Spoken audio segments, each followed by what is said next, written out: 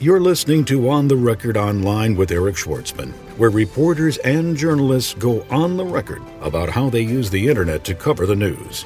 For the latest trends, tips, and tactics on how the web shapes popular opinion, subscribe to our RSS news feed or visit us online at www.ipressroom.com.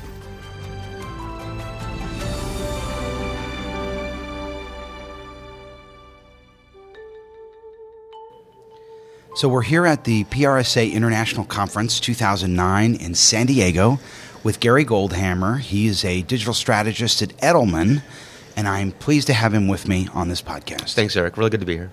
So what does a digital strategist do? Where do you start? If you're brought into a company and they say, hey, we need a digital strategy, what's step one?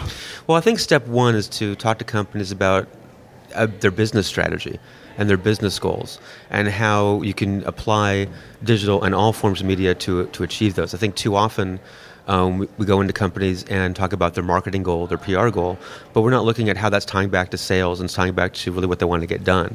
And I think if you look in the digital space, there's a lot you can do with driving that strategy and driving that creative by listening to the conversation that's happening online, doing that research, finding out what insights you're drawing from the audience, and then building your strategies around that. And I think from there, you can expand into a fully integrated program. Of course, digital is a key part of. So let me ask you the question that no one ever asks or discusses. Well, let's do it, yeah. Because we all talk about what you can do with digital media. Mm-hmm. What can't you do? That's a good question. I think there's very little that you can't do. I think what you can't do is you can't disclose proprietary information that your shareholders will get pissed off about. I think there's a lot of talk about transparency. And I think that transparency only goes so far, especially when dealing with public companies and regulated industries like healthcare and other things where you have to be a little bit more careful about what you're doing. But I think authenticity is always possible, and it's always relevant to use that through digital. Be honest about what you can, and like you said, be honest about what you can't do, what you can't talk about. So let's talk, say, for example, a public company or a regulated company. What would be some of the pitfalls that you would look to avoid if you were building a digital strategy for them? Well, in the example of healthcare, there's actually a debate that's going to be going on in a couple weeks here at the FDA, where the FDA is going to be looking at how social media is being used in the industry overall, and one of the big issues there is adverse event reporting. So, for example, if you have a Facebook page and you're a pharmaceutical company and people post on there that they had a bad experience, you're then required to report that experience. So I think it's very important to set up the guardrails ahead of time before you engage in the strategy. I think J&J has done this well. GSK has done this, where you really say the rules of this is what you can and can't talk about, and if someone brings up something that is not on topic, you just move it off to another place or location. But I think the thing that's really interesting is that even if you're don't have a Facebook page or don't have a Twitter page as a pharmaceutical or healthcare company, if you are actually listening and engaging in the conversation, or even just listening and monitoring, you still may be liable to report adverse events. So there's a whole issue that's going to be happening here about what is the level of liability that companies will have, even just listening to what's happening online. I did an interview 3 weeks ago with a couple of guys who worked at the SEC. One was the former director of corporate finance there. His name's Brian Lane. He's now a partner at Gibson Dunn. Mm-hmm. And then he was joined on the call by a guy by the name of Brock Romanak, who does this blog called thecorporatecouncil.net. Mm-hmm. And I talked to him about a new guidance that was issued by the SEC about the use of company websites to satisfy regulation and fair disclosure. And one of the things he said to me, one of the things I got out of the interview that was really interesting, and I'd like to get your opinion on it. We were talking about the concept of selective disclosure, this idea that, it would be unfair if you were a publicly traded company to tip off one person about news that could affect your trading value before someone else. So that's why they have this mandate where you have to non-selectively disclose it. Mm-hmm. And then he was talking to me about blogs. And what he said was essentially, non-selective engagement translates into, non-selective disclosure translates into non-selective engagement in social media. And here's the example he gave. He said, if I had a blog and it was a CEO blog and it was on the company's website, and someone came onto the blog and left a comment and said, the CFO's a crook.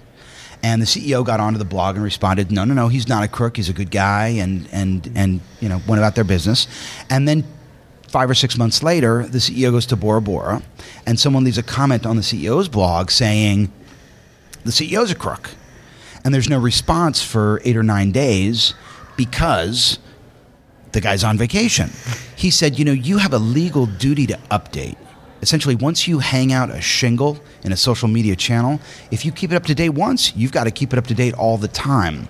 And I wonder, do you think that holds true? And the other question I have, and this is something he sort of alluded to but didn't really hammer home, he said, if the blog lives on your own domain.com, that may actually be more of a bigger responsibility than if it lived on a third-party social media site like Blogger, because if it lived on the third-party site, it's not as closely aligned and you may have better legal defense. I don't know. Any opinions on this? Any experience with this? Yeah, I think it's interesting, that debate about where things sit and where they're owned. Is Google liable for things that people find and search on Google? And I think, I guess the big answer to that is it lives everywhere. You can put something on a blog, it could be hosted on your domain, but if someone tweets it, now it lives on Twitter. If someone puts it in a Facebook update, now it lives on Facebook. If someone puts it in a forum, now it's in a forum. If someone emails it, now it's in an email stream. So it's everywhere. So it doesn't. So whether you're hosting it or not, it's still. It's still out wherever people are interacting. So I don't know if it makes it any more or less liable. That whether it's on your platform or another platform. As regarding engagement, I think it's just a general good rule to continue that engagement regardless, whether you're legally required to or not. I think it shows that you actually do care about the conversation and what's happening. So I always tell people, if they're going to start a blog and they're going to post articles and they're going to respond to comments, that they keep that going. This is a conversation, not a campaign. It doesn't go up for 12 weeks and then come back down. And while you do have certain ebbs and flows in the conversation, and maybe the intensity of how much you're blogging or how much you're interacting, you still have to be part of that. So again, I don't look at it whether it's a legal requirement. I think it's just a social requirement. Frankly, if you're going to engage in social media, that you're in it for the long term, and you should be continually monitoring and engaging those quotes, whether it's 6 days after the comment was made or 6 months. You still have to be there and be engaged. There are so many channels to choose from. There's the web, there's email, there's search engine optimization, there's blogs, there's podcasts, there's social networks, there's social search, there's social bookmarks. Now there's microblogs. And obviously everyone's excited about Facebook and Twitter and the potential of these channels. But are they for everybody? And how do you map specific objectives to channels, to social media communications channels? How do you decide which channel is right for an organization? Well, number one is back to listening, where your audience is, right? Obviously, if your audience is on Twitter, you want to be there as well. If they're not, then why bother? Does your audience use photos and video, or they prefer to use text and prefer blogging? So we have to do the research to find out where the audiences are interacting, where they like to gather, and then where we should join those conversations and what makes sense. And also using the medium for the appropriate message. I think, though, in a certain sense, we try to separate these things into channels as if they're disparate types of entities. And, when you can connect your Twitter feed to your Facebook, are they a disparate entity? And there's some argument over, well, should I connect Twitter to Facebook? Because maybe what I say on Twitter should be more real-time news and sharing with the world, where Facebook should be more for my friends. I think it's a fair argument, when you're mixing and matching. But I think overall, when you look at a strategy, channels are important. But channels focus on the output, right? Whatever's on the channel is what you're outputting.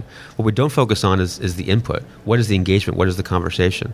Those are the things that the strategy should be built around. So, what do we want to say? Who do we want to say it to? What is that core idea that you want to get across? And then what's the appropriate place to go through it? I think too often we say, I want a Twitter strategy, I want a Facebook strategy. It's like, no, you want a communication strategy. So one of the things I can remember pre-internet, when we used to do segmented communications. We'd create communications for specific audiences, and it seems to me the internet really sort of frustrates the idea of segmented communications because you don't really know who's going to go to the blog. It could be a disgruntled employee, could be a prospective customer, could be a competitor, could be a regulator. You just have no idea, right? So does it make sense to use Facebook for one audience and Twitter for another, or is it potentially damning to your reputation? I don't think it's potentially damning. I think it's, again, about being open about what it's for. Facebook is good for certain things, and Twitter's good for certain things. So as a company, can you have a Facebook page where maybe you're doing more, engaging with the community, or maybe doing some more contests and those types of programs, as well as have a Twitter feed that's really about your corporate news and industry, thought leadership or something. I think those are compatible interests. I think you could also have Twitter channels that are maybe just focused on selling product. Dell, for example, sells computers on their outlet, but they also have conversation or other channels. So I don't think it's mutually exclusive. I do think every audience is different, every company is different, how they use it is different. I do agree that just basically taking, for example, a blog post and then tweeting the link to it and putting the link to it in the Facebook update and putting it on the blog, it does get a bit redundant, and it shows you really are using them as a broadcast channel. You're really just trying to push your stuff out versus treating them as places where my audience is, and there's certain things my audience wants in certain places versus others. So let me ask you something. Let's say, for example, I am a controversial organization, and I'm dealing with controversy that I'm trying to engage in that controversy in social media to try to take neutral opinions and move them positive, and negative opinions and move them neutral. And what I do is I launch a Facebook fan page, and I engage exclusively the controversy on the Facebook fan page, but not at my own domain. Could I be seen as a hypocrite? Honestly, as a hypocrite, I don't know why, though, you wouldn't want to engage them on your own domain. I mean, I think... Well, let's say I'm afraid. Someone in the organization is afraid that if we engage the conversation at our own domain, we may elevate that conversation to a level that's visible to people who may not have had visibility into the social media conversation. Yeah. I'm not saying I agree with it, but I could see that being, leveled as a claim. Right. And and it's interesting because now we're back to, where we say it makes a difference as opposed to what we're saying. And if you're saying it on Facebook, if you're engaging there, it's going to get out to other places, so it's not like I'm just going to deal with this on Facebook and I'm going to be able to, make sure that controversy, that criticism, whatever is happening, isn't going to go somewhere else.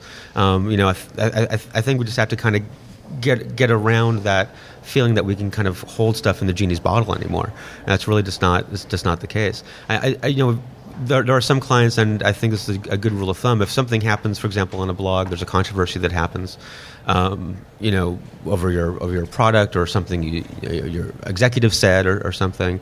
You don't want to necessarily have that argument in the comment stream on someone's blog. Argument is okay if it's healthy, but quarreling doesn't really get you anywhere.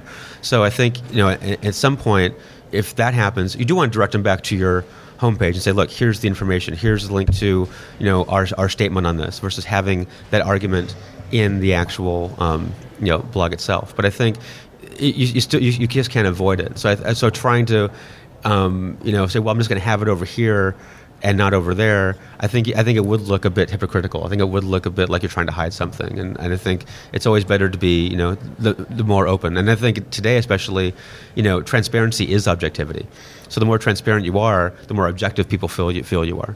So. I can remember when we first got the World Wide Web. And me too. I'm really old. And I can remember when the web was not inherently social.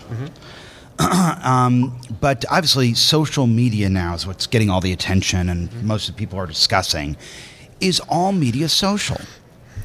I think all media is social. I think if you look at what happened with Motrin, for example, an ad that was put up online that was not intended to be a piece of conversation, but obviously people saw the ad and they took it and talked about it.